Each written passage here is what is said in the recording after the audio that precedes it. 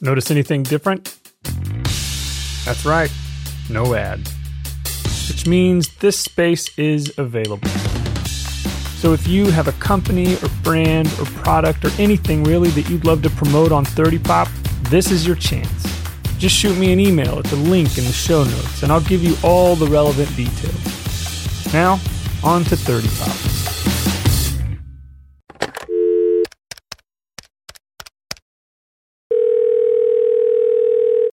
Hello? Nate, hey man, it's Luke. Oh, Luke, what's up, buddy? Hey, so like 30 years ago right now, you and I were getting ready to leave elementary school behind and move into middle school, right? Yes. So for me, that was a time that like I stopped carrying a lunch box and started, buying school lunches. And so I'm curious if that's the same for you. What sort of lunchbox were you leaving behind? Do you remember what your lunchbox was as a kid? Yes, I do. I'm just blanking on the name right now. No, Thundercats. Oh my gosh. It was absolutely Thundercats. That's amazing. I held on to them for a while. And so there was the lunchbox, and then sixth grade was when I first started carrying a backpack. Mm-hmm. And I very, very vividly remember wearing it with two straps and looking around and realizing I was a nerd and had to switch to the one strap. That's right, man. That's same with overalls back in the day. I mean, if you had both straps on your overalls, you were just asking somebody to beat you up. But well, mine was Fall Guy. Do you remember Fall Guy? No, what's Fall Guy? So Fall Guy was Lee Majors, and he was, get this, if this isn't a perfect setup for a show, perfect scenario, he was a Hollywood stuntman by day and a bounty hunter by night. Oh my God, I gotta watch it now. What's it streaming on? I don't know that it's streaming anywhere. I've looked and looked, but that sounds incredible. It was the best. And I had a Fall Guy lunchbox, and I still sometimes look it up on eBay because people have this exact same lunchbox and thermos set on eBay, and it's amazing. But except now it's like $80. Yeah, exactly that. Yeah. So I'll probably never own it again, but I would if I could. I do still own a Batman lunchbox and a WWE lunchbox that come on, dude. It was still WWF at the time. It's true. Yeah, it was. In fact, this is a WWF lunchbox. But I know we're doing copyright infringements here, but history has to be accurate. Well, I just got to say it in a way that the kids will understand what I'm talking about. Oh, the freaking youths! All right, Nate. That's all I got for you. I'm going to go start the episode. I appreciate it. I can't wait to hear, buddy. All right, we'll see you. See you. From Milieu Media Group, this is 30 Pop, a weekly peek back at the music, movies, sports, fashion, politics, and news from 30 years ago. I'm your host, Luke Braun. This is Season 3, Episode 13, Record Breakers and a Ridiculous Red Beret.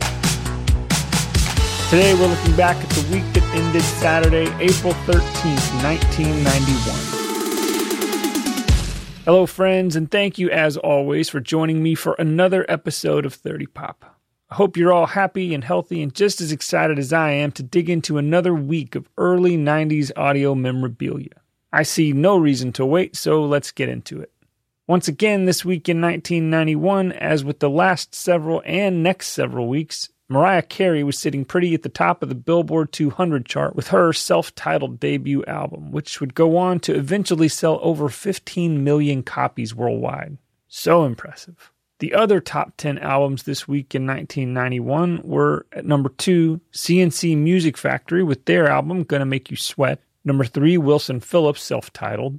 Number 4, Shake Your Moneymaker by the Black Crowes. Number 5, R.E.M. with their breakout 7th album, Out of Time, which we'll discuss in detail soon.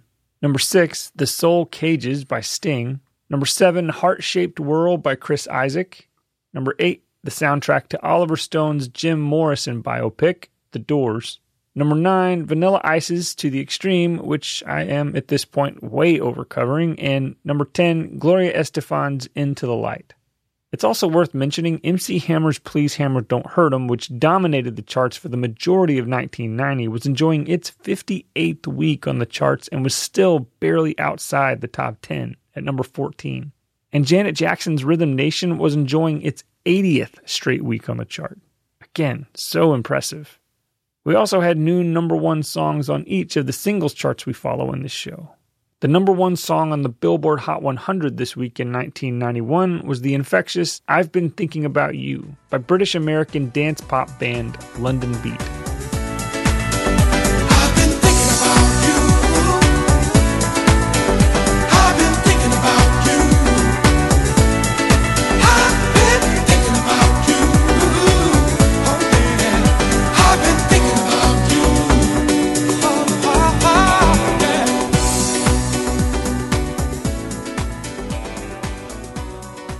This song came from the band's 1990 sophomore release, In the Blood, and it was massive. Although it had released almost 6 full months earlier as a single, it finally found its way to the top of the US charts and those of at least 10 other countries worldwide. Ironically, it only ever made it to number 2 on the UK charts. I was surprised to learn that when this song released, the members of London Beat were already in their mid to late 40s. And even more surprised to learn they're still making music today, considering lead singer Jimmy Helms will be 80 this September. Another fun fact I learned about these guys, they were also the background vocalists on a few Fine Young Cannibal songs, including Good Thing, which we covered back in the first couple of months of 30 Pop.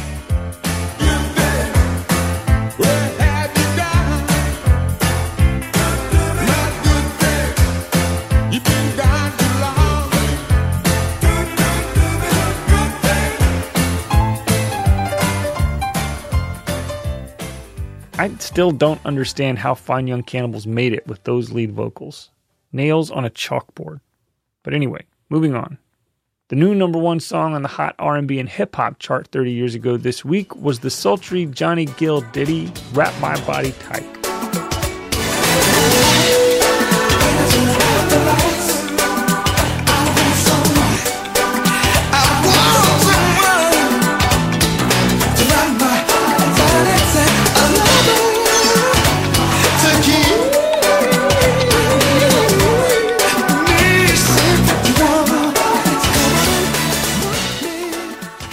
This song, written by the legendary duo of Jimmy Jam and Terry Lewis, was the fourth single from Gill's eponymous third solo studio album, his first album recorded for Motown Records, and his first album as a proper adult, or at least as a person of legal drinking age.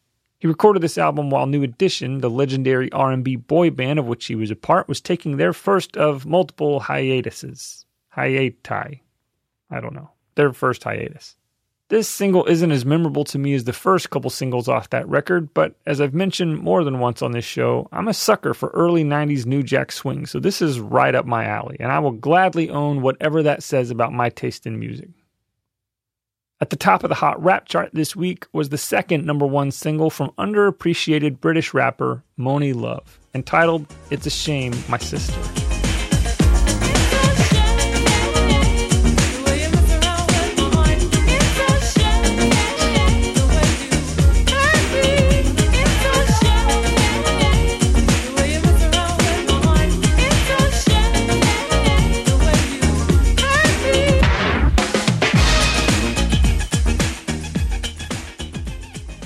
Not much to say about this one other than to reiterate that I maintain Monie Love was a far better MC than she ever received credit for being, especially in an age where the rap world was still so misogynistic in not only its lyrical content but in its industry practices. Women who found any sort of mainstream exposure in those days had to absolutely claw their way to it. I'm sure that's still the case today, as there remain far more male rap artists than female in the mainstream spotlight. Hopefully, though, because of artists like Monie Love, Yo-Yo, and Queen Latifah, the trail has been at least somewhat blazed for the Cardi B's, Megan Thee Stallions, and Chicas of today. Number one on the Hot Country chart 30 years ago this week was the fourth of 5 singles off the platinum-selling 13th studio album from legendary American country band Alabama. The album, Pass It On Down. The song, Down Home. Down home, where they know you by name and treat you like family. Down home, a man's good word and a handshake are all you need. Folks know if they're falling on hard times, they can fall back on. Those of us raised up down home. Down home.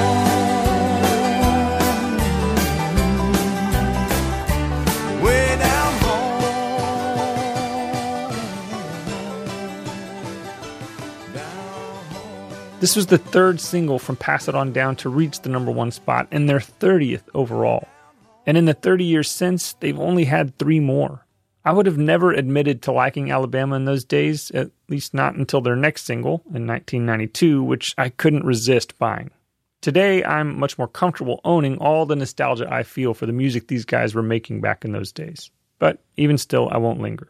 In sports news this week in 1991, there were a couple of landmark moments. The first being on April 8th, when the Oakland Alameda County Coliseum, the home of Major League Baseball's Oakland A's, became the first outdoor arena in the United States to ban smoking, which is just so hard to imagine now. Then, on April 10th, hockey legend Wayne Gretzky amazed fans once again by breaking the record for most career playoff goals with 93. He continued breaking that record for the rest of his career and retired with an impressive 122 total career playoff goals. As I say every time he pops up on this show, there's a reason he's known as the Great One. In television news 30 years ago this week, we saw the end of a kids' game show that just never quite measured up to its competition, Double Dare. The show was called Funhouse, and it was hosted by serial game show MC J.D. Roth, who you may not recognize by name, but I bet you'd remember him if you saw him. The show was 2 years behind Nickelodeon's Double Dare getting started, and 2 years ahead of them calling it quits. The most notable thing about the show for me, though, was that in its third and final season, the announcer was replaced by Michael Boogaloo Shrimp Chambers, best known for playing Turbo in the 1984 classics Breakin' and Breakin' 2 Electric Boogaloo, each of which I proudly own to this day. So, if having Turbo on the show couldn't save it, there must not have been much about it worth saving. I did learn while researching it, though, that J.D. Roth went on to create the popular mid-aughts weight loss reality show The Biggest Loser, which was far more successful than Funhouse. At the box office this week in 1991, we had a new number 1 film for the first of 2 weeks, which, in my humble opinion, reveals a bit about either the lack of quality coming out of Hollywood at the time or the public's general lack of taste. Steven Seagal's action cliché, Out for Justice. It's miles from civilization, but just one subway stop from Manhattan. Hey, you want a party? Brooklyn.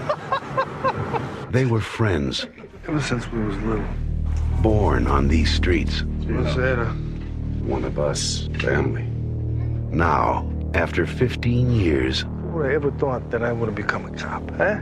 they will play cops and robbers one more time. But this time, Richie got out of the car and just stepped up, bang.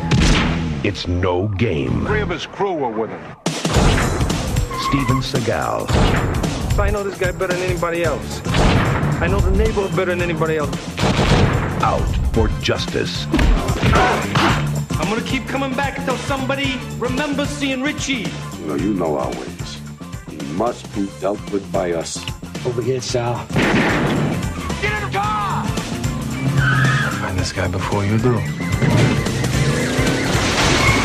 You know what I'm gonna do. See, you still call me here like a girl. The body count's going up, Gino. I'm starting to get in a bad mood, Maybe it's like a mood swing, my hormones, I don't know.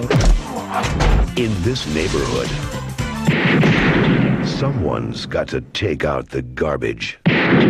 Steven Seagal, Out for Justice. This was the third straight Seagal film to open at number 1, which is just bizarre to me in light of how virtually indistinguishable they are looking back after 3 decades.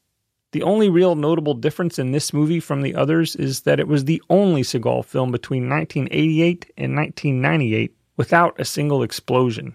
Nonetheless, it lacked none of the other normal ingredients of Seagalian action, namely, a soft-spoken detective with a mysterious scowl, bad fashion, the wrong accent, and a thirst for vengeance. Not to mention the predictable and all-too-present tough guy machismo. $10 says this movie provided a real boost to the beret industry, though, and 5 more says I loved it at the time. Sometimes, friends, our collective past is a little cringy. And by sometimes, I mean usually. And by a little, I mean so very. But there it is, this week in 1991. I hope you enjoyed it as much as I have, and I hope you'll join me again next week for more. Until then, know this. I'm going to keep coming back until someone remembers seeing Richie. 30 Pop is produced, edited, and mixed by me, Luke Bronner. Our artwork is by the amazing Heather Hale. To check out more shows from Milieu Media Group, visit milieumedia.com, which is linked in the show notes for this episode. And if you have a story from 30 years ago that you want to share, leave a message on the answering machine at 30pop.com.